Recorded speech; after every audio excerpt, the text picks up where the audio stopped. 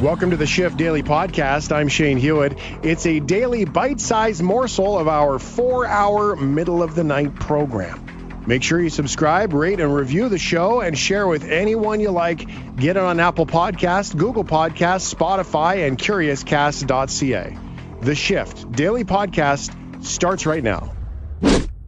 Today was a big day, wasn't it? It was a day that I finally could stop refreshing my screen.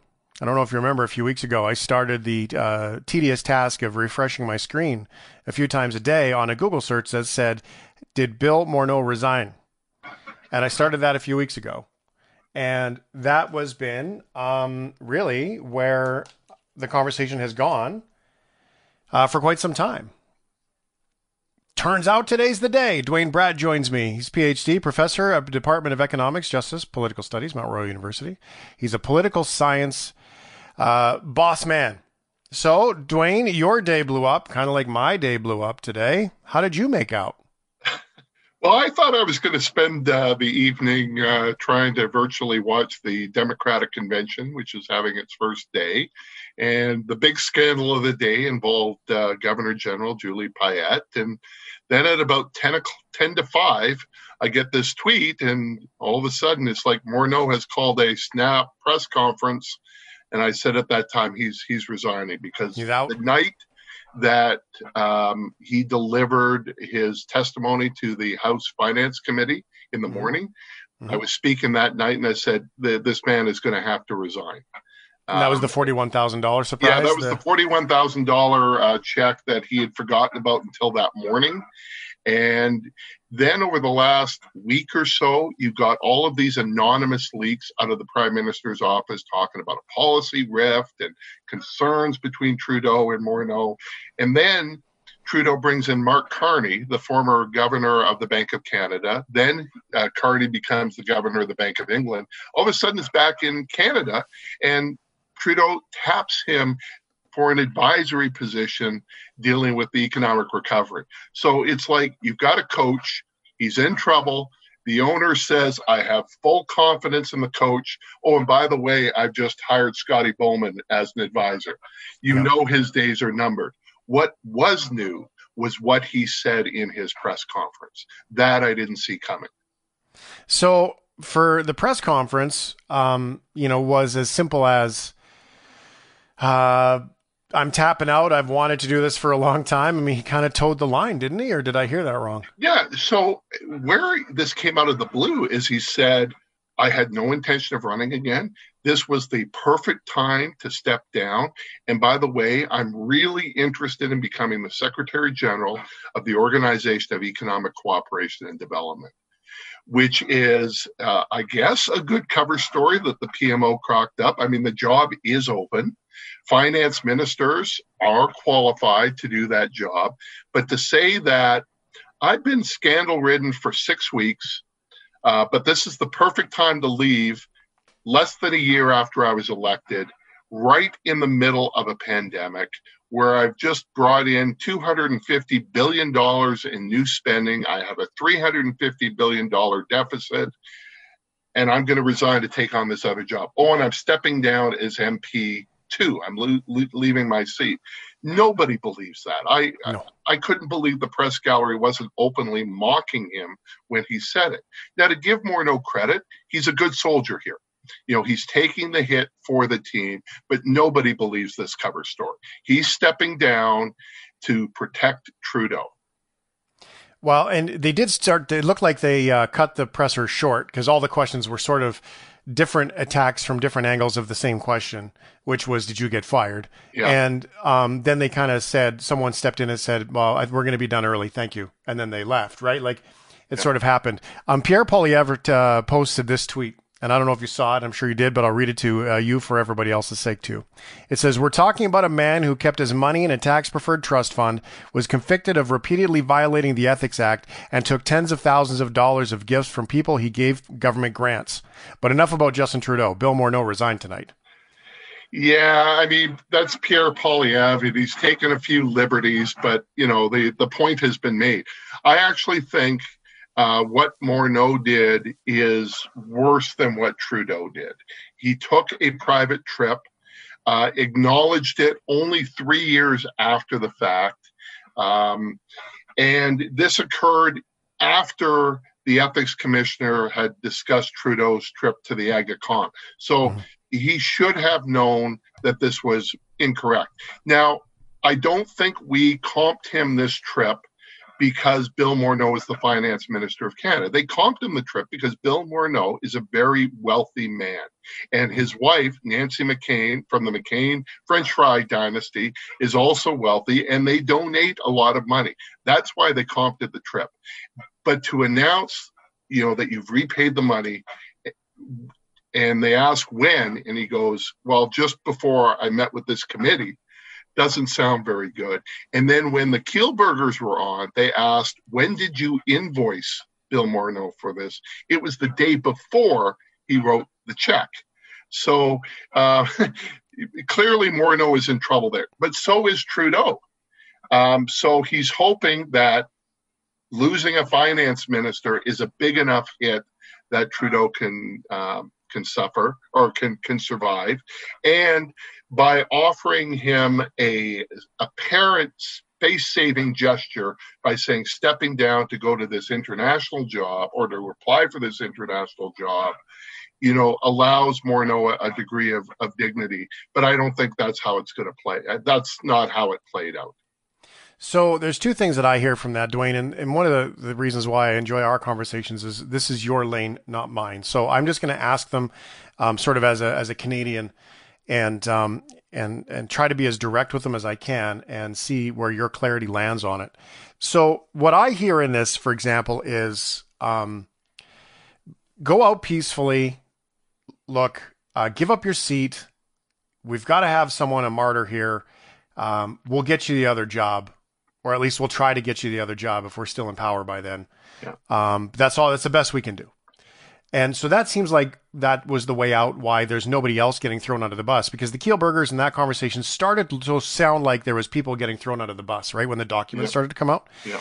The other part of it is that there's been an awful lot of speculation of, I called it trouble in paradise on the show last night, between Trudeau and Morneau in regards to sort of a green recovery versus directly dealing with debt, and a little bit of a philosophical difference.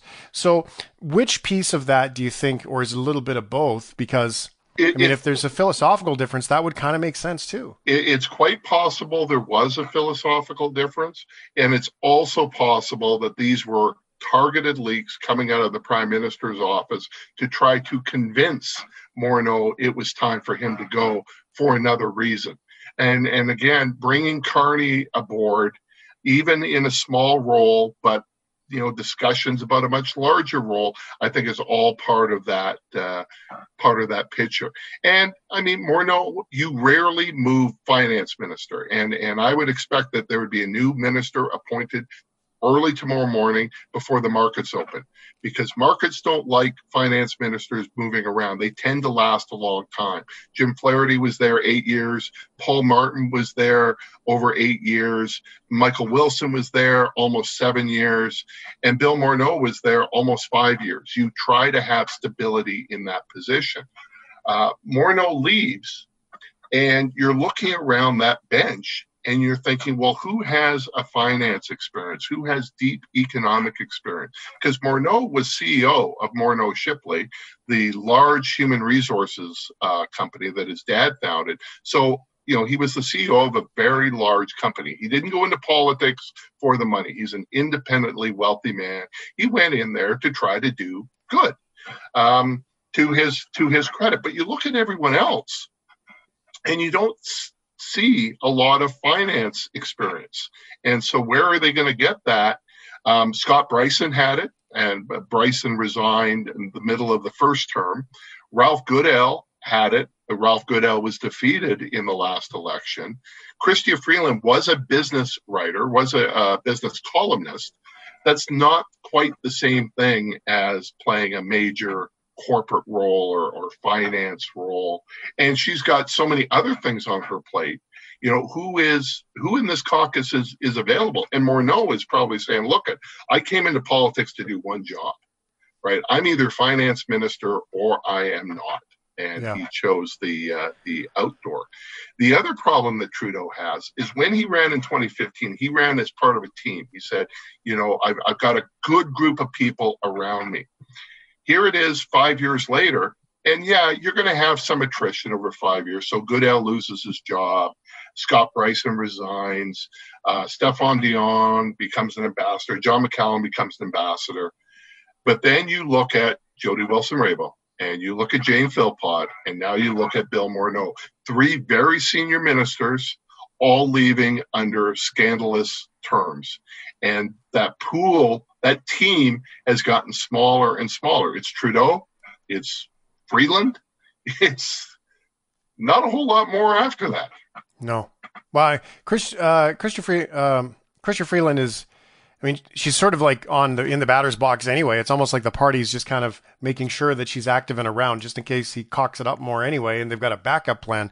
Yeah. I mean, she seems to be the succession grooming more than I've seen in a long time. Well, and that has been said the same about Mark Carney, that maybe finance minister might be a job too small for him. Interesting. And I mean, there have been clashes. I mean, the Martin Chrétien clash, that was probably the biggest.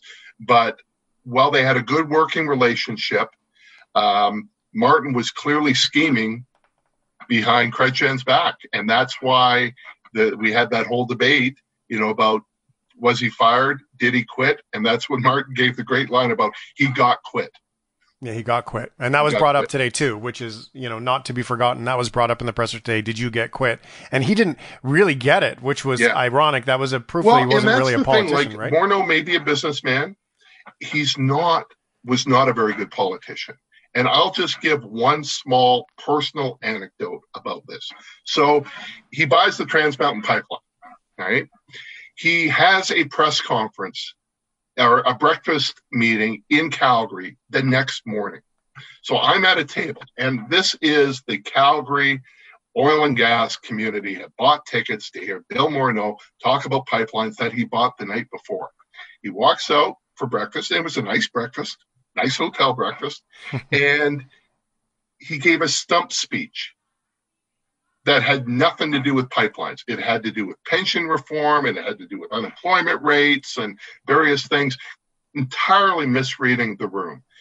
Then it breaks. You could see there were people actually walking out while he was speaking. And then he does the scrum, and all the questions are about the pipeline. Yeah. Right? I mean, that tells you the lack of political savviness that Morneau had, because he had never been into politics before he became finance minister.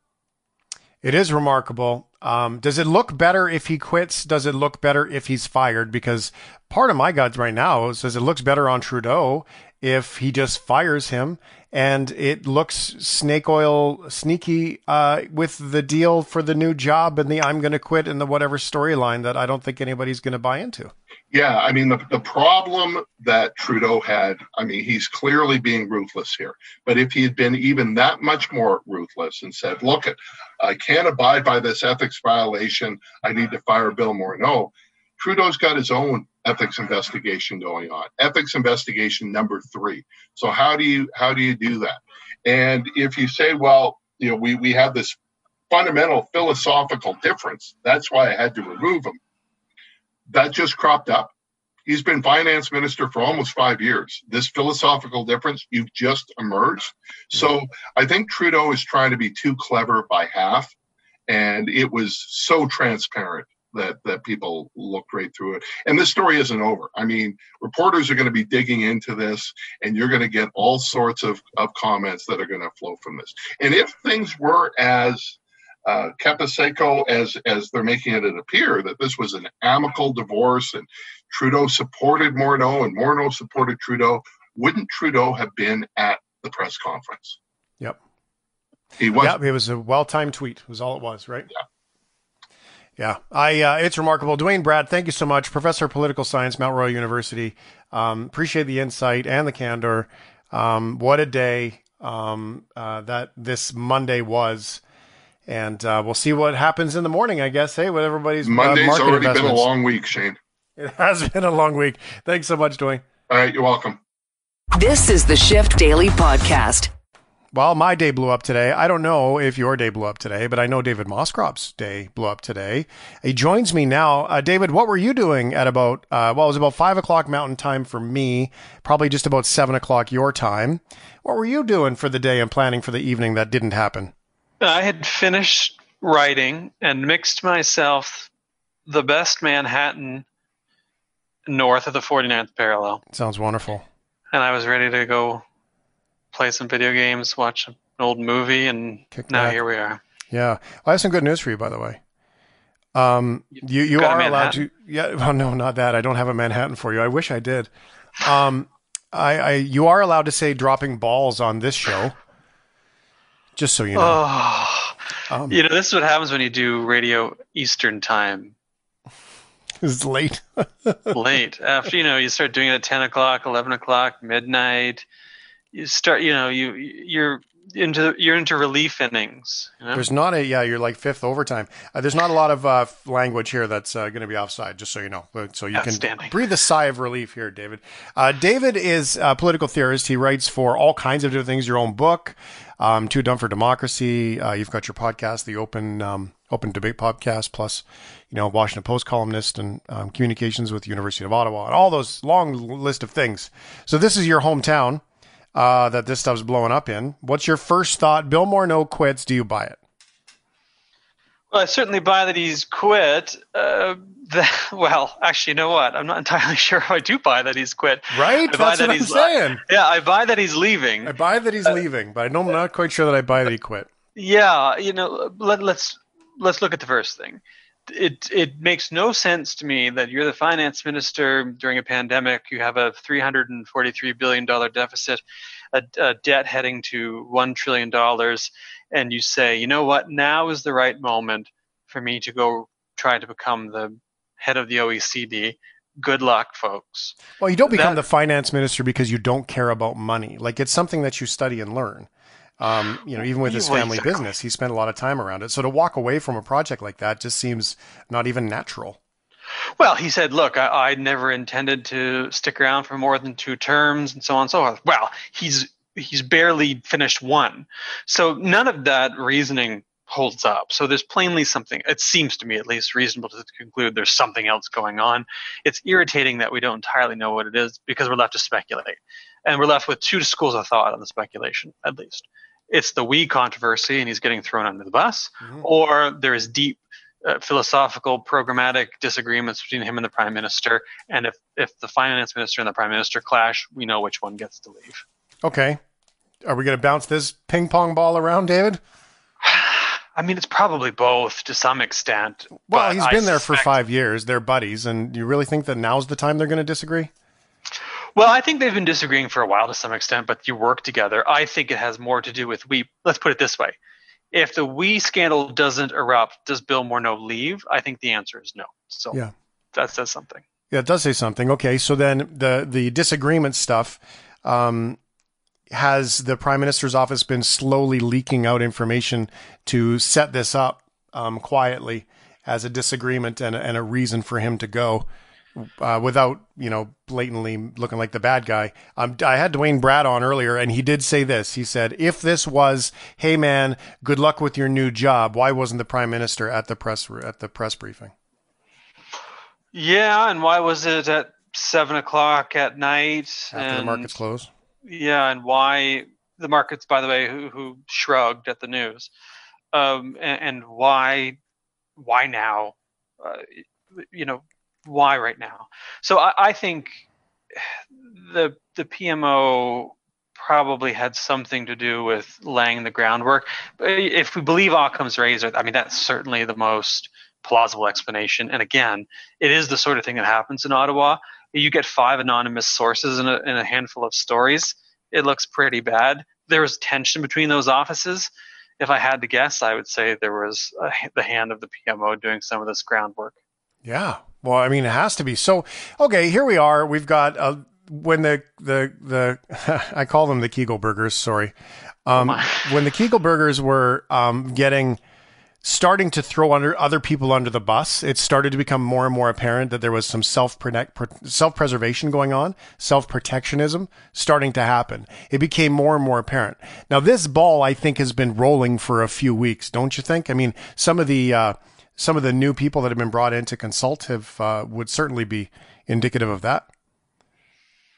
Yeah, and again, this sort of thing happens. I mean, and especially during a pandemic, it's going to happen. People are going to make mistakes. They're going to be looking around for alternative perspectives. But that said, they may also start looking around for scapegoats and sacrificial lambs, right? So I suspect there's plenty of that going on. That said, I don't think it's going to work. I mean, if that was the play, I don't think it's going to work. Do Canadians buy this? This is the question that we're going to ask the audience when we're done this anyway. Do Canadians buy that this is Bill Morneau deciding that he wanted a new job and he was going to take a career path? It's a good question. I mean, I suspect there'll be some folks, some entrepreneurial data folks asking that somewhere. I think to the extent that Canadians are paying attention, and lots of them won't be. Lots of them will just be thinking, how do I pay my rent, my mortgage? What am I going to do with my kids in the fall? How do I feed myself?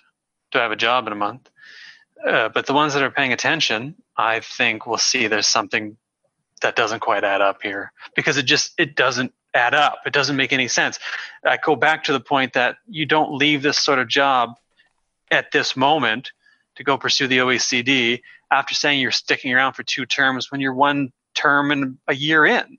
Right? I mean, it just on the face of it, it doesn't add up. It seems like a poorly choreographed exit. But that said, a month from now, are we still going to even be talking about it? I doubt it. There's a small chance. This is worth taking serious. There's a small chance that we actually end up better as a country a couple months from now with a new finance minister. Right? This might go well, but at the moment, it looks pretty dodgy. Does it, with Conservative Party leadership happening in short order, plus, the Bloc Québécois threatening to, push an election, is this starting to look like a perfect storm that could either A, save the Liberal Party because there is enough reinvention, or B, just prove that, this family is as dysfunctional as it gets? Well, every family is dysfunctional. The Liberal Party is particularly dysfunctional. As I was saying on Twitter earlier today, Liberals have been feuding internally as long as there have been Liberals. Look at the history of even finance ministers and prime ministers, Jean Chrétien, Paul Martin, John Turner, Pierre Trudeau. They've been feuding for years. And when was the Liberal Party not feuding? Going back to Paul Martin Sr. and Pierre Trudeau and John Turner. There's constant feuds in the Liberal Party. It's who they are. So it's not unusual. In fact, it's been actually atypical for the Trudeau years to have been as calm as they have been. It's actually been sort of unusual. So that part's not surprising at all. Go figure. Well, that's not a very good base, though, David. Like when we're talking about, I mean, maybe that's indicative because our natural conversation kind of says, it's not as terrible as it has been. I mean, is that really the place where you and I just landed? Because that's kind of where it sounded like we were not even the lesser of the evils. It was just it's not as terrible as it used to be. That doesn't sound like a great place to create a country from, does it? No, I mean, we limp along and do okay. I mean, the question is, do we get policies that serve Canadians, especially during a pandemic? And I think the Liberal response has been pretty mixed. Not all that bad for having been a scramble response that everyone was trying to deal with. I mean, these are human beings who are working long hours and trying to figure it out as they go. Well, it's not like there's a roadmap either. Exactly. I mean, it's been 100 years since we've seen a pandemic like this. And no, this time we're seeing it in the middle of, in the era of globalization, right? Which makes it even more difficult. But it's been an okay response. I would have preferred universality. The Liberals don't tend towards universality, but look, it's better than it might have been. What we ought to do, though, later when we have a chance to step back and look at this whole thing, is say, okay, well, do we have good structures in our politics that allow for disagreement to be productive. Because look, I spend my life disagreeing with people. You do too. It's part of our jobs, right? I like to think I ask questions. You ask questions, and sometimes you agree and sometimes you disagree. But that's part of it. And thank God you do it, because it's in asking questions that we produce the sort of talk that we need to come up with things like our preferences and ideas and so on. That's all good.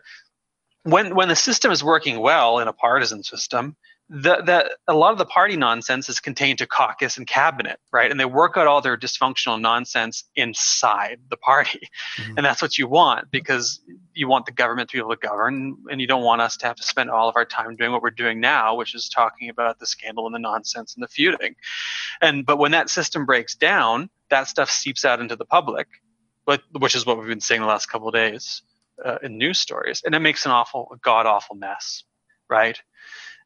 So that's the dysfunctional bit, and that's deeply problematic, especially right now. The election talk is that too, right? To go back to your point a minute ago about the election, which I don't think we're going to have because the Liberal numbers are actually still pretty good. That stuff serves to create an awful lot of drama, but distract from big problems that we're having that we need to solve. But again, we're not going to be governed by a committee of angels. We're stuck with who we're stuck with. We just hope that they behave themselves. So let's hope they can get it together in the weeks to come and keep it inside the family. Well, to the point of we're stuck with who we're stuck with, we did actually put them there like on purpose. So that would be a thing. Sort of, yeah. Well, yeah, right. Like, I mean, as a country, we did. I mean, it's like it or not. I suppose everyone can add their stripe to that comment. When we look at this now, are we done with this, or is there more to come? Oh, I think that if you mean the wee kerfuffle affair scandal, whatever you want to call it. Or Trudeau screw-ups, maybe. I don't know. Well, we're certainly not done with those. I mean, but then again, that's not, unique to Justin Trudeau. I mean, the Harper years were full of these shenanigans, the different sorts of shenanigans, but shenanigans nonetheless. The Chrétien years were full of them too. No, the Mulroney years, my lord. It's not. And the Trudeau years. I mean, this is just part of government. But I don't think certainly the wee scandal is not going to go away anytime soon. The opposition is going to drag this on as long as possible. They have a minority parliament. It makes it easier to do that. Slightly tougher because of the pandemic, but they're able to do it. They remember that one of the things that sunk the Martin government and eventually the Liberals altogether in the early 2000s was the Gomery inquiry and the sponsorship scandal. They see that model perhaps as an opportunity to do it again. So I don't think any of this is done. And as for Justin Trudeau as Justin Trudeau, this isn't the first kerfuffle. It's not the first ethical lapse. We remember the Aga Khan. We remember SNC Lavalin. We remember blackface. And we're going to remember we. So I don't think you would hope that it would be the last. I don't think, if past is prologue, that it will. Yeah. I mean, you did say we remember those things, but I'm not quite sure that we seem to. As sad as that makes me to say that. Well, it depends on how you think about how people make up their minds. I mean, one of the theories in political decision making, this is what I wrote my book about, is called the running tally theory, which is basically you've got some idea of someone or something in your head, and when something happens, you check a box. I like it, I don't like it. You update and you move on with your life. And so when there's an ethical scandal, you check the box, the bad box. I don't like this, and then you move on. Now, someone might come along later and remind you, and you're like, oh yeah, right, I didn't like that, and that stacks up as we go. So it probably does remind people. And keep in mind, the Liberals were reduced to a minority after their majority. So they were, in some sense, punished and held accountable. But it also speaks to the quality of the opposition parties. I mean, the other side of the equation here, the other side of the government equation, is the opposition. And there's a lot of people who look at the opposition and say, no, thank you. They would prefer the devil they know, baggage and all, to the devil they don't know or don't want to know. Yeah. In terms of on the opposition side.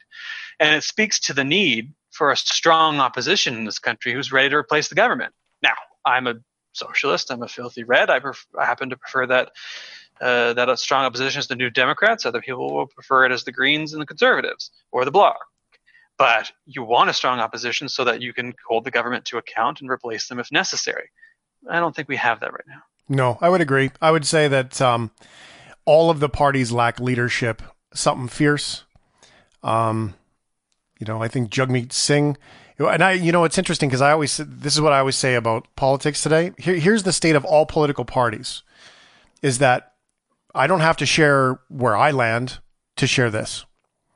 That Jagmeet Singh is probably the only guy that I would really like to sit down and have a coffee with and ask him for an hour of his time just to talk to him, because I think he's a good communicator and I think that he's got a brain in his head. The problem with that is there's probably zero topics we would agree on. But even though that there are zero topics we would agree on, he's probably the only one I would ask for a coffee. So what does that say about politics and leadership in our country? Well, there are moments when I catch myself looking back to the past and say, on balance, if you add up all the party leaders, are we more impressed in 2020 than we would have been in, say, 1968, or less impressed? And I think, 1968, you've got Pierre Trudeau and Tommy Douglas and Robert Stanfield, and I think maybe Rene Cowett. I can't remember if he was around then or not. But, you had quite the lineup of caliber, high caliber folks. But then I think, is it really worse, or am I falling for this golden age thinking, right? I don't know, but I do know that the state of the opposition parties in terms of their performance and accountability suggests that there's a lot of work to do. And then I look to the Liberals and think, I find Justin Trudeau underwhelming both programmatically and aesthetically, although I care more about the programming. So I want to get into what's changed, right? I mean, is it the communications era that we're in? Is it the internet? Is it social media? Is it the pace of everything? Is it the fact that we've got a 24-hour news cycle? Is it the fact that things are more complicated now? I don't know, but my hypothesis, my sense is we have a lower caliber leadership group than in 2020 than we did in 1968, but that's just a hypothesis. Yeah. I mean, I would agree. Why would you run for politics today? You're going to get lambasted no matter what you do. Oh, it's awful. I mean, there's again, people yelling at people's doorways, screaming and swearing at their staff because they disagree. And it's becoming more violent, right? I mean, you reference what happened to Catherine McKenna in Ottawa, which is reprehensible. Michael Wernick, the former clerk of the Privy Council, who left during the SNC saga, warned that violence, the threats, and the violent discourse was getting worse, and he was worried someone was going to get shot. Now, he was mocked at the time because he was, talking about it in the context of SNC, and people thought, "What are you doing? What does this have to do with anything?" But he was right, and we're seeing, the Governor General, the cost of protecting the Governor General has gone up in part because of growing threats to Canadian politicians. We had someone ram the gate at Rideau Hall. Mm-hmm. It's a deep concern, and we think that it can't happen here, and that it's a uniquely foreign problem, especially American, and it's different, we're peaceful. But it's a huge problem here. The discourse is toxic often and violent, and who wants to be a part of that? Who wants to have their family be a part of that? So There is work we have to do to fix that, because you're right. It's going to be hard to attract the best people, and whoever it is you get, they don't deserve that nonsense. I don't care which party you're from. Nobody deserves that. Nobody does. I mean, nobody in anybody's job does. It's a job. Although, in defense of this increased spending, Julie Payette has been reported to be running away from the RCMP and hiding from them. So that would cost more money. So let's just be clear on that one. Don't even get me started. That one might be self-inflicted. So let's just leave that one alone. As long as we're on resignations, that would be an appropriate resignation as well. No kidding. All right. Thanks so much for the time. David Moskrop didn't even drop any balls here. That's disappointing. How do you know? But you never know, right? Good luck with the cocktail. I hope you have one. Thank you so much. This is the Shift Daily Podcast. Coming up, we're going to talk about nudies. I've been introduced to the nudie today. Well, not that kind of nudie. No, not that kind of nudie. A different one. Yeah, the nudie suit. Maddie introduced me to the nudie suit today. We're talking about shoes and stuff off the air, because that's what we talk about. And the nudie suit. If you're not familiar with the nudie suit, we'll throw it into a mock "Are you okay?" coming up here. I like the nudie suit, Matt. I think you should do the nudie suit with no shirt. I don't know. I don't think it would look that sharp without a shirt. Like it's a It's a whole package kind of deal, the nudie No, suit. I'm telling you, you go on here and you look at the nudie suits, and the nudie suit, like with no shirt, is absolutely rock star. There's a Tumblr account for nudie suits, and I'll send you, like, it's absolute rock star. If anything was Matt MacArthur and, your band, this is it right here. This is it right here. I'm going to post this onto the tweeter, and prove you right. Please prove do. me right. Prove you right. Whoever I'm proving right. Greg Fish, who am I proving right? I don't know, but I do know that I now have the overwhelming urge to Google what the hell a nudie suit is after this.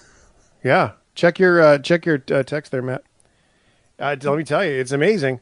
We're going to do that. We've also, strangely enough, so what happened is Canadian politics came up on the conversation today because the Canadian finance minister quit. And there's some people want to talk about it, some people don't. And so our conversation has gone from Canadian politics. This is why this show is amazing.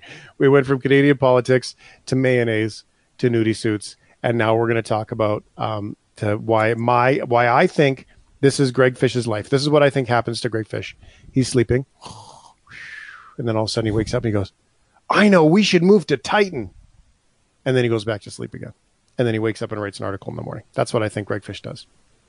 Close, except for I usually have those thoughts over my morning coffee or in the shower. All right. Well, I promise you, in the morning, you are going to be absolutely thinking about the nudie suit. Am I right, Matt? See what I said? Oh, yeah, for 100%. There it is. Absolutely. There it is. All right. Anyway, this is where the show's gone. It's what it is, man. This is what it is. It is what it is. Mayonnaise and nudie suits. It sounds like a movie that you can watch online. Greg Fish, your latest article has some very, very good points to it, including some points about Mars that I did not know. And I do want to come back to that whole how the hell do you come up with this stuff moment, because you we talked about all kinds of things in the world of weird things. I mean, it really is Greg Fish's world. The world of fish is a special place. It really is. I like it. That's good. That's good. That's good to hear.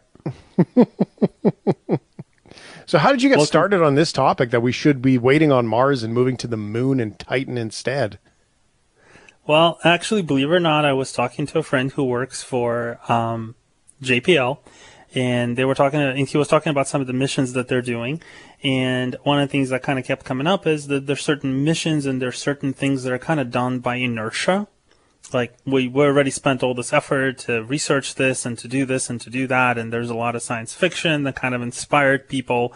And so some of the things that we are trying to do are basically, they might not necessarily be the best investments of our time, but they're scientifically valuable, but at the same time, they might not be great long-term goals.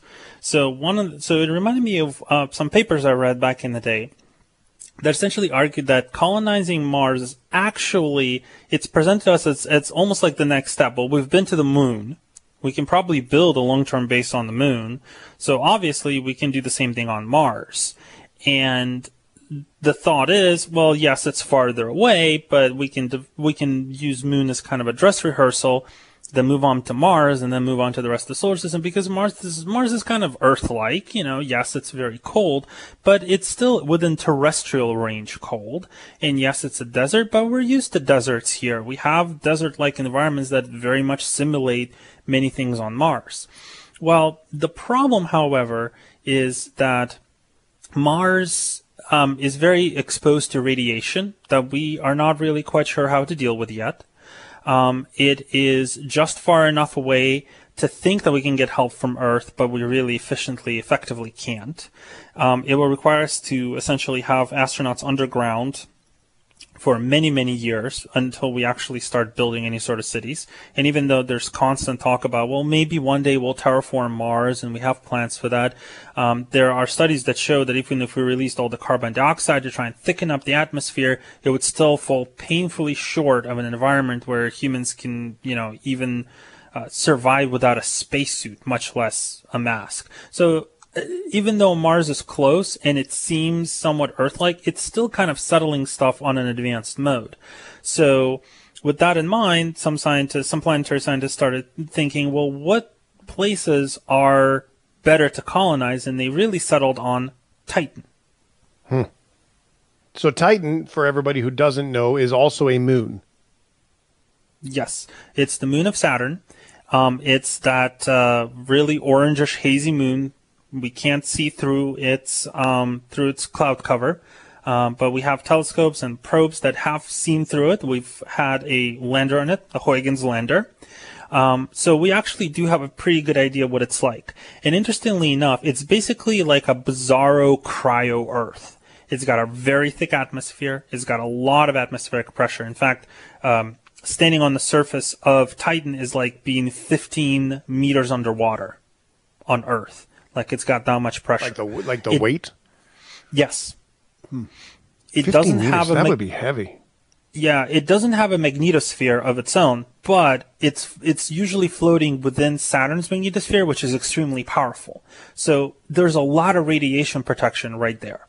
There's a lot of liquid on the surface. And actually liquid is very important because on the moon and on Mars, the dust is not like dust the way that we think of it. No, it's regolith. It's basically like tiny little shards of glass that are electrostatically charged.